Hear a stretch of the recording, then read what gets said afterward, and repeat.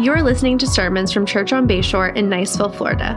Our mission is to do whatever it takes to see people believe in Jesus, belong to God's family, and become who God created them to be, impacting the world for Christ.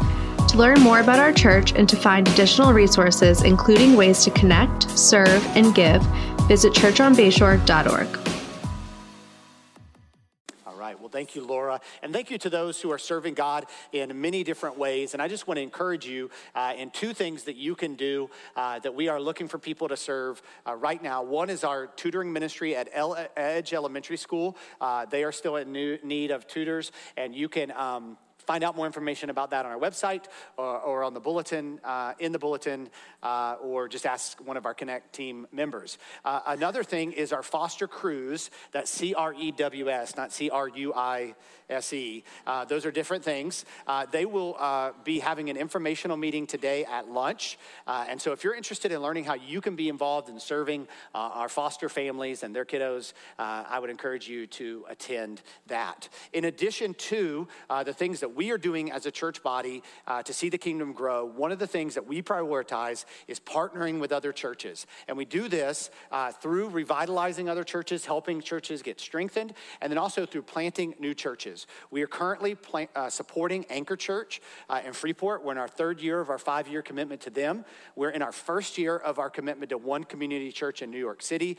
And we are beginning a partnership with Pillar Church in Crestview, which is launching next month. And their pastor, Alex Chapman, will be with us here in 2 weeks. He'll be bringing the word of God. And then that day, they are hosting an informational lunch for anyone who might be interested in learning how they can be a part of supporting Pillar Church in Crestview.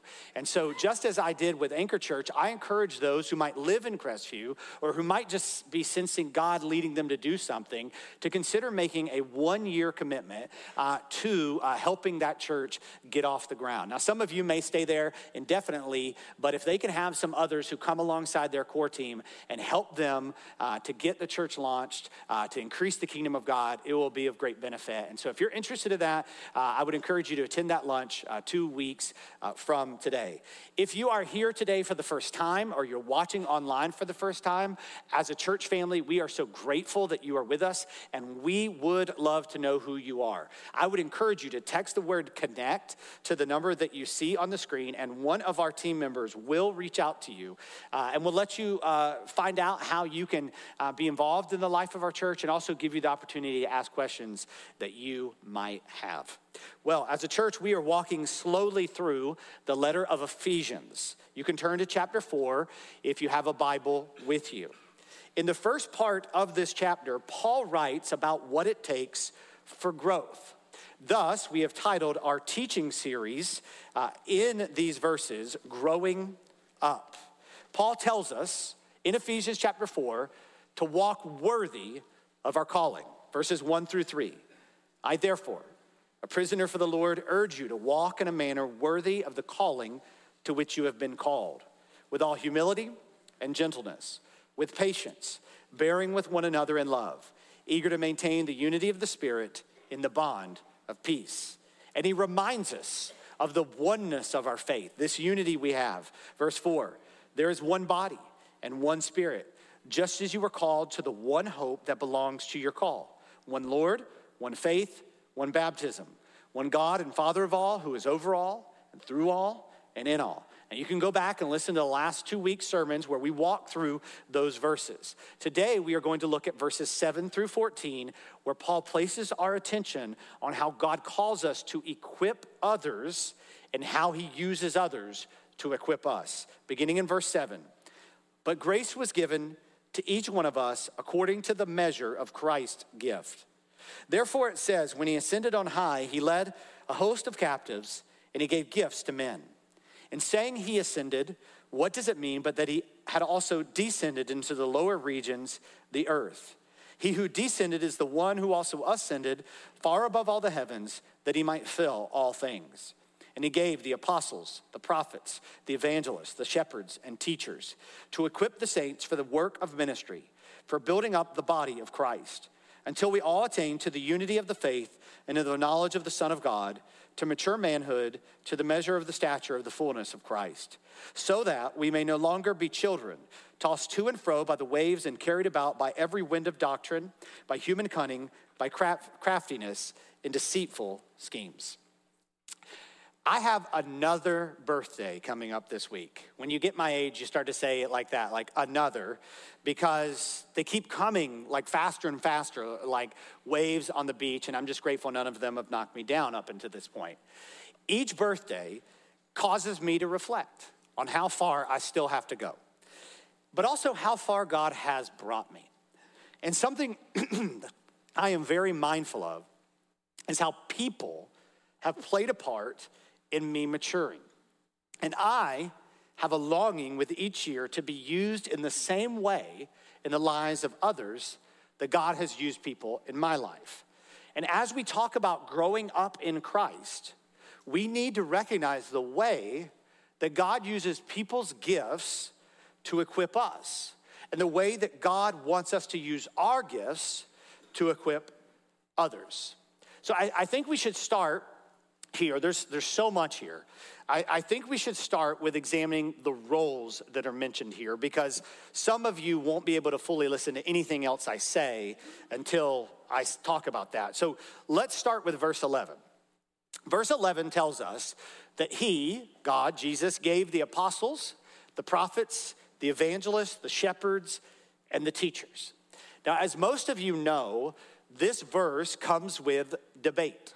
So let's look at each of these roles to inform us on these debates. Let's begin with apostles, apostolos, sent ones, a delegate, a messenger. That's what that word means.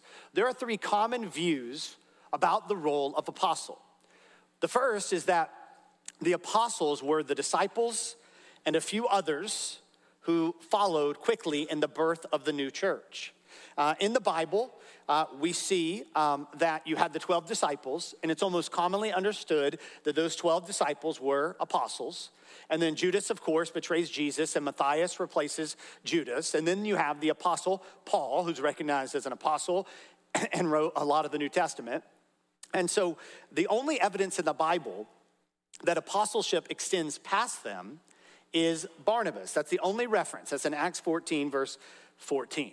And so I'll tell you that I used to lean towards this idea that there are many apostles, right? Because the other views of apostleship would be that it's just, there's many apostles throughout the church, throughout the world. And then the third view would be that there are a few apostles who are ahead of the global church. And so that has to then bring this view of the church needs to be united in its organization. You see that in Catholicism. You see that in certain branches within Christianity. And so I used to lean towards this idea that there were many apostles out there, sent ones out there. But what I would just say from reading the Bible and the just lack of evidence of that role being carried beyond Barnabas and Paul here is, and then combined with the idea that really any authority on Scripture needs to come. Oh, sorry, thank you.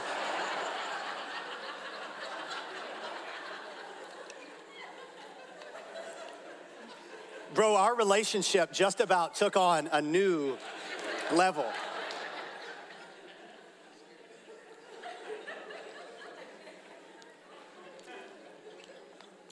All right, so I don't even know what I was saying at this point.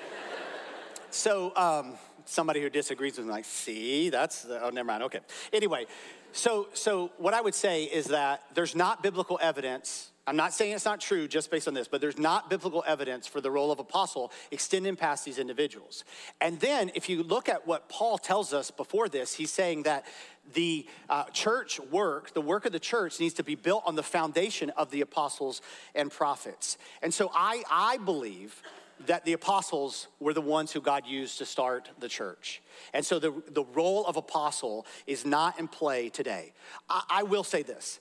I'm okay with the difference of opinion on this issue. However, I would just warn you of some things. So mostly when people begin to emphasize the role of apostle, there is a desire for authority and there is a focus on title. And even those who really emphasize that title. And Jesus told us, don't have anyone call you rabbi or teacher. He said, don't have anyone call you that. So people ask me all the time, do I call you pastor? Do I call you brother, reverend, whatever? And I'm like, call me whatever you want. And that sometimes doesn't work out so well, but mostly it's okay. And the reason I say that is because Jesus said, don't have anyone call you this position. And I would just say, if someone is like, hey, this is my title, you need to call me this, they're not following Jesus in that. It's very plain and clear in the scripture. And I would say that that's connected with this desire to be off base and elevate ourselves to this authority in this position. So in summary, I would say that while there's some room and I can be charitable here, I think that the Bible really points us to the apostles being the ones who started the church of the New Testament. So let's move on to prophets. So how about prophets? And then I would be clear here in saying there's also prophecy mentioned in the New Testament. So apostleship isn't really mentioned as a gift, but prophecy is mentioned as a gift. So are they the same thing? Like if you prophesy, are you then a prophet? Well, there are actually only two clear passages of scripture that speak of prophets in the church in the present tense in the New Testament. Acts chapter 13, when Paul and Barnabas are sent out with Simeon, Lucius, and Manaen, and then 1 Corinthians chapter 14, when it's giving instructions on prophecy. And so there's only these two mentions of the role in the New Testament church. There's other prophets, and we'll get to that in just a second.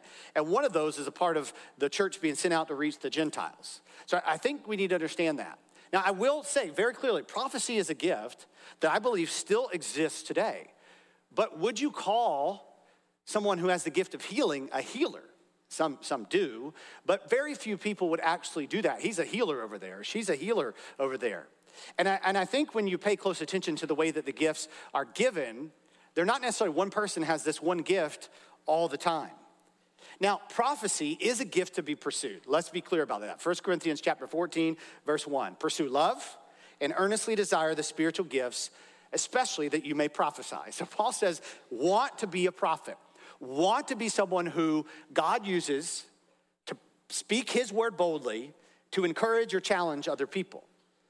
But that doesn't mean it has to look like what we often see abused in extreme charismatic movements that emphasize the prophet. If you read through 1 Corinthians 14, you see a lot of instructions on worship. But I'm going to go to verse 31 through 33.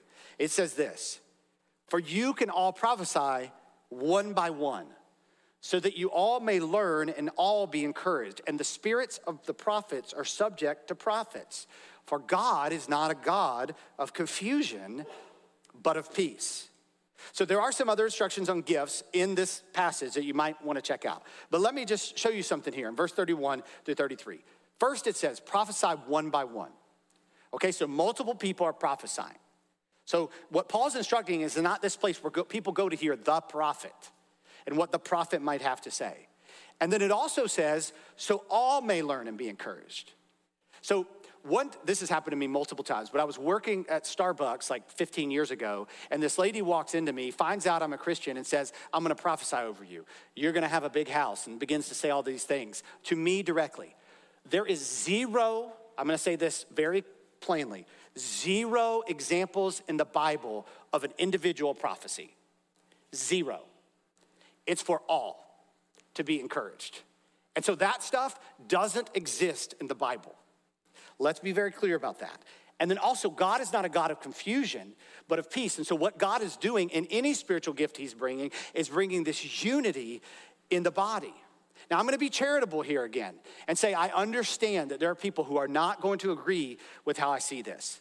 But can I just give you some warning about false prophets? Because they are talked about in the Old Testament and the New Testament a lot. 4 things that the Bible tells us about false prophets. First of all, their prophecies do not come true. If you're into a prophet, and specifically people are usually into end-time prophets, and they've ever said anything about cultural events through the lens of the Bible that wasn't true, they are a false prophet. Prophecy isn't like target practice. And maybe we'll hit sometimes and maybe we'll hit others. The Bible says if you prophesy falsely, you are a false prophet. Now, why would somebody prophesy falsely? Well, the Bible also tells us, Jeremiah chapter 14, that people prophesy from their own delusions. of grandeur, of being exalted, of ego, of wanting to feel spiritual. People will prophesy for those reasons. It also tells us in Deuteronomy 13 that false prophets lead people away from the scripture and onto Christ. I don't know if you've ever been a part of one of these churches or movements, but there is a movement amongst a lot of Christian churches to focus more on new revelation than on the revelation of God. That's dangerous and not consistent with what the scripture teaches us. And then lastly, they seek their own gain. There's a lot of personal gratification and edification and prosperity that comes in these movements that people really seek to have. So again, I'm gonna summarize and say, I believe that the role of prophet was something that was in the days of the scripture, but the prophecy gift is still available and is used today. The next one, evangelist, euangelistos. That means the bringer of good news. That's a more southern way of saying it, but this is mentioned 3 times in the Bible. Philip the evangelist, Paul encourages Timothy to do the work of an evangelist, and here. And so anytime the work of an evangelist is mentioned, it's in the bringing of the gospel to a new group of people. Something that is also pretty interesting is it's never mentioned as a gift, evangelism.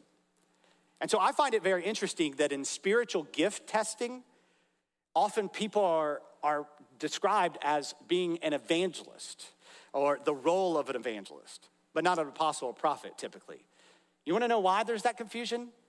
Because spiritual gift tests are man-made. You don't open your Bible to the back and say, oh, okay, here's where the Holy Spirit gives me the Myers-Briggs of Christianity to figure out what my spiritual gift is. That's not how we discern spiritual gifts. And I would just say evangelism is a call on the life of every Christian to preach the good news so that people might call upon the name of the Lord. And I would just also say there's very little biblical evidence that the role of evangelist is still one that's in play. But I'll be even more charitable on this one and say, I see that maybe God does call people to go and reach new groups of people and gifts them in doing that. Okay, last one here, shepherds and teachers. And I'm putting them together because they're under the same article in Greek and should be seen as one. Now, some would say that this is 2 roles carrying one purpose in the church, and some would say this is one role. Peter O'Brien, who's a biblical scholar, says the pastors and teachers are linked here by a single definite article in the Greek, which suggests a close association of functions between 2 kinds of ministers who operate within the one congregation. Robert Brachter does say this: the first 3 roles serve the church at large, and the shepherd teacher was at each congregation. And we see these are still in play today because Paul clearly assigns them and gives them qualifications in Titus and 1 Timothy, and Peter gives instructions for them in 1 Peter 5, 1 through 5. So the difference of opinion here again would be on if pastors and shepherds, if teachers and shepherds are talking about one person or talking about multiple roles in the church. And so each church should have shepherds caring for the church according to the qualifications of the Bible, but also you see the teaching gift as exercised, not the pastoring gift ever mentioned in the New Testament. So let me say all that to say, we're not gonna agree on everything this morning, and we are not gonna solve everything that the church has debated about these verses this morning or in multiple mornings together, and we can have some conversation about those. I'm happy to do that. But I would just say this, the moving forward, the application for you is this. Tony Merida says it well. While we wrestle with these distinctive positions and gifts, one thing is abundantly clear. God has blessed his people throughout redemptive history with gifted proclaimers of his word. God builds his church by exalting himself through people by the power of his Spirit so that men will hear the name of Jesus and trust in him and then grow in their trust in him. And the vision for our gifting is the body of Christ being built up. Now, Paul says in 1 Corinthians chapter 12, verse 27, now you are the body of Christ and individually members of it. So he says, we're all together the body of Christ, but each individual is a member of that body. He says, and God has appointed in the church first apostles, second prophets, See, that's part of why I believe the way I believe. Third, teachers, then miracles, then gifts of healing, helping, administrating, and various kinds of tongues. Are all apostles? Are all prophets? Are all teachers? Do all work miracles? Do all possess gifts of healing? Do all speak with tongues? Do all interpret? But earnestly desire the higher gifts. And so as we think about spiritual gifts, we should want spiritual gifts. And we should hold on to this reality that God does gift his people as individual members of the body with the following in view. Verse 31, and I will still show you a more excellent way.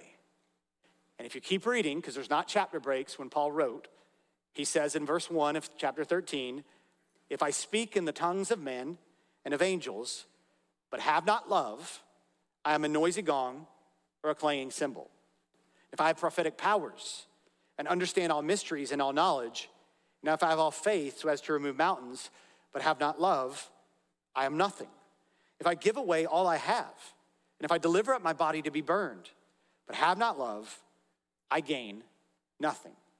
I'm not sure that Paul was giving specific clarity to the definition of gifts in chapter 12. As much as Paul was just saying, it's clear that the Spirit is working in different ways. And he's very clearly saying, gifts or roles without the aim of love are unprofitable. Gifts or roles without the aim of love are unprofitable. And what happens here is the emphasis gets placed sometimes on what is my gift and what is my role over God loves people. And God wants to use me for them to know his love. And Paul warns, and you can go and look at this yourself in 1 Timothy, to Timothy, that there are those who wander away from the essentials without a pure heart, without good conscience, and without sincere faith. And they confidently teach how to live for Christ without actually knowing the word of God. And the emphasis in these moments becomes on the individuals and their exhortation and exaltation and not the body. But look at what verse 12 tells us is the reason that God gives apostles and prophets, evangelists, shepherds, and teachers to equip the saints for the work of ministry, for building up the body of Christ, until we all attain to the unity of the faith and the knowledge of the Son of God, to mature manhood, to the measure of the stature of the fullness of Christ, so that we may no longer be children tossed to and fro by the waves and carried about by every wind of doctrine, by human cunning, by craftiness and deceitful schemes. The reason people have any role or any gift is to equip the saints for the work of ministry. The word equip is only used here in the New Testament, and it comes from a word that refers to mending something. When it says that they mended their nets in the New Testament, that's the root word of equip. And Paul tells us what we're working to see. He says this in chapter 2, verse 10, is that we are his workmanship created in Christ Jesus for good works, which God prepared beforehand that we should walk in them. And so he says the people of God are his workmanship created for good works, and God is giving people roles in the church to equip them for those works. Not knowledge of ministry, but the work of ministry for the building up of the body of Christ. And so what this should look like is not people desiring to hear leaders more and more, but being empowered by the leader's teaching to go and do themselves, or the leader's gifting to go and do themselves. But we are naturally attracted to performance. We're attracted to charisma. We're attracted to talent. We're attracted to intellect. We're attracted to power. And I think what that might look like shifts from demographic to demographic and personalities to personalities. But what we begin to create is people who are amazed at people's talent, at people's performance. But the church should not be marked by amazement at what someone can do, but amazement at how God is making more people into the image of Christ. J.I. Packer once said, "What makes something a spiritual gift is not the quality of the performance, but the blessing of God."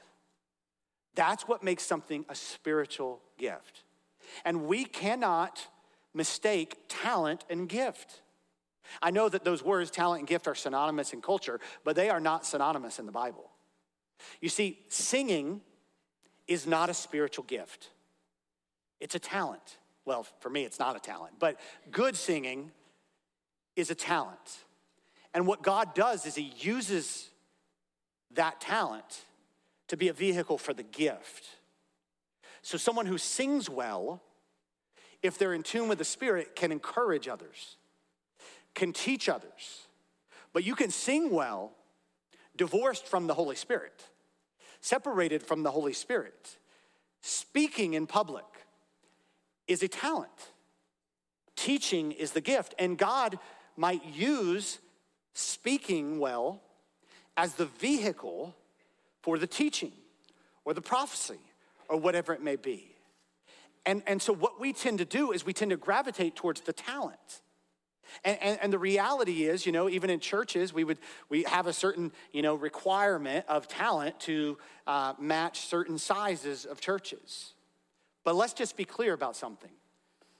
That's not what God's looking at. That's what man is looking at. And the Holy Spirit is working through people who have these gifts, who might not have the talent all of the time. And this is what should be in view, regardless of where we are on this talent train, until we all attain the unity of the faith and the knowledge of the Son of God. We should all be asking, what has God given me to build up the body of Christ? And we should be focusing in on that. Knowledge of the Son of God implies more than knowing about the Son of God. It's experiencing the presence and power of the Son of God. And we should remember here that the calling we have primarily is to walk worthy of the calling with which we've been called, salvation, and to be one in Christ, and to be working towards that end, to mature manhood, to the measure of the stature of the fullness of Christ, so that we may no longer be children. God is using us so that people would no longer be children. That word could actually be translated as infants. Two things I would know about infants is they can't feed themselves and they don't clean up after themselves. You, as a maturing Christian, should be able to feed yourself and clean up after yourself. You should be growing. And I would just say that today's church is being marked more and more by people who need others to feed them and who need others to clean up their messes. And you've got the Holy Spirit and you've got the Word of God, and you should be maturing past that. That doesn't mean that there won't be times that we lean on each other's. But Howard Hayner says about this passage, he says that we should want people to be stable. We should want people to be able to walk and not be tossed to and fro by the waves and carried about by every wind of doctrine. So you have this imagery here of a boat in the middle of the Mediterranean Sea.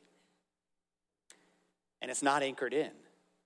And anytime the wind comes and the waves come, it's tossed all over the place.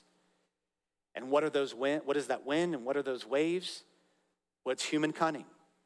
It's craftiness and deceitful schemes. False teachers threatened the churches in Ephesus, and they've threatened the church today. And spiritual gifts serve to keep us anchored in the Word of God, listening to the voice of God. God has given callings and gifts to prepare, protect, and provide for people when voices seek to distract and devour them from growing in the fullness of Christ. I'm going to read that again. God has given callings and gifts to prepare, protect, and provide for people when voices seek to distract and devour them from growing in the fullness of Christ. God wants to use you to that end. So let me just say something here now. Don't then let comparison hinder you from being a part of this. Don't live your life as a Christian being primarily motivated by the gifts of others and whether or not you can have those gifts or not. And I think what Paul is really placing our emphasis on is something bigger than that. Look at verse 7. But grace was given to each one of us according to the measure of Christ's gift. So again, Paul says, walk worthy of the calling with which you've been called. He says, eager to maintain the unity of the Spirit and the bond of peace. He talks about how we have one Lord, one faith, one baptism, God who's above all, in all, through all. And then he says, but grace was given to each one of us according to the measure of Christ's gift. Now, I want you to note that the word gift here is different than what's used in 1 Corinthians 12 and Romans 12. So the emphasis here is not on the various gifts that the Holy Spirit gives, but it's on the gift of grace given to us by Christ. He says in verse 8, therefore, it says, when he ascended on high, he led a host of captives and he gave gifts to men. Robert Brachter says this should be translated as the scripture says. So where it says, therefore it says, it should be understood this way. Anyone who can read in the Bible knows that when he ascended on high, he led a host of captives and he gave gifts to men. Because what Paul is doing here is he's quoting Psalm 68, verse 18. He appears to be citing this in Aramaic. Psalm 68 is a victory song, and Paul is ascribing that to Jesus. It says in Psalm 68, and here, he led a host of captives. Literally translated, that is this. He captured captivity. Here's what Paul is saying. Paul is saying, there were those who are captive. And Jesus literally captured the idea of people being taken captive. Jesus delivered us from captivity. Jesus delivered us from the slave owner. Now here's where I need to stop and just say this to you. Trusting in Jesus is not continuing to live your life the way you're living and bringing him in to make it better. Trusting in Jesus is realizing this. You as a sinner are enslaved to this world. And Jesus has set you free. Set you free from the slavery with which we choose. And I would just suggest this today, that some of us are like a prisoner in a jail cell that has been opened, who won't step out because it's comfortable where we are. And Jesus has invited you into freedom. And as we referenced last week, not just as the Savior, he's not still on the cross, as the inhabitant, he has given gifts to men, the text says. He is over all and in all and through all. Verse 9 through 10 is parenthetical, but here's what Paul says. In saying he ascended, what does it mean but that he had also descended? Paul says, so if Jesus ascended and Jesus is God, there's nowhere for him to ascend out of heaven, so clearly he had to descend. So what does it mean that he descended into the lower regions, the earth? And, some people think this means that he went to hell combined with 1 Peter chapter 3, and that's where he brought the captives out. Some people don't. In fact, if you look at the earliest creeds, the Nicene Creed and the Apostles' Creed, one says he went into hell and one says he didn't. And so we don't fully know. I mean, people are like, what did he do for that day? And people are like, well, maybe he went to hell. Well, that sounds like a good thing that he did there. And they have some scripture to support it. And I'm not saying they're wrong. We just don't know. There's a song I like. Well, we have other reasons we don't sing it now, but back in the day called Ain't No Grave. If you ever heard that song, it sounds really good. And it says he went down to hell. And I told Justin, if we ever sing that, you have to say, he possibly went down to hell, like when we sing that worship song. And he just said, nah, we're not going to sing it then. But here's what we know. Jesus came down to earth and rescued us and gave us grace. And he has given gifts to men. He is the victorious one who gives us the spoils of war. And so he's invited you not just into the rescue, but to be a part of the rescuing. What a great privilege that God has given us. And that's the great takeaway from the reality that there are roles and gifts, is that God's Spirit dwells in the lives of his people, every one of them, individually members of it, to be used for this end. Paul Tripp says this: God is rescuing fallen humanity, transporting them into his kingdom, and progressively changing them into his likeness, and he wants you to be a part of it. How great is that? God is rescuing fallen humanity, transporting them into his kingdom, setting them free, changing them to experience who he is and to be like him. And he wants you to be a part of him doing that.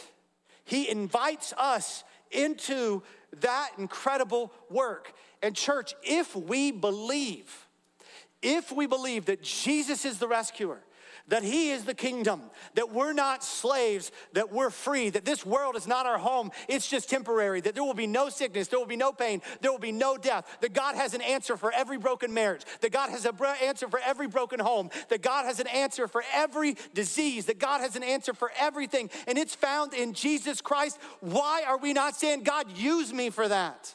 God, use us for that. That should be the desire of his people. And that should be marked by service. Paul, in Ephesians chapter 5, verse 1, as he turns the corner here, he says this: therefore, be imitators of God as beloved children, and walk in love, as Christ loved us and gave himself up for us, a fragrant offering and sacrifice to God. Christian service is not about the platform. It's about washing feet. And everything that God gives us, every ability, every talent, every gift, every role, is to serve others. The primary influence on Christian service is that Christ humbled himself so others will be exalted.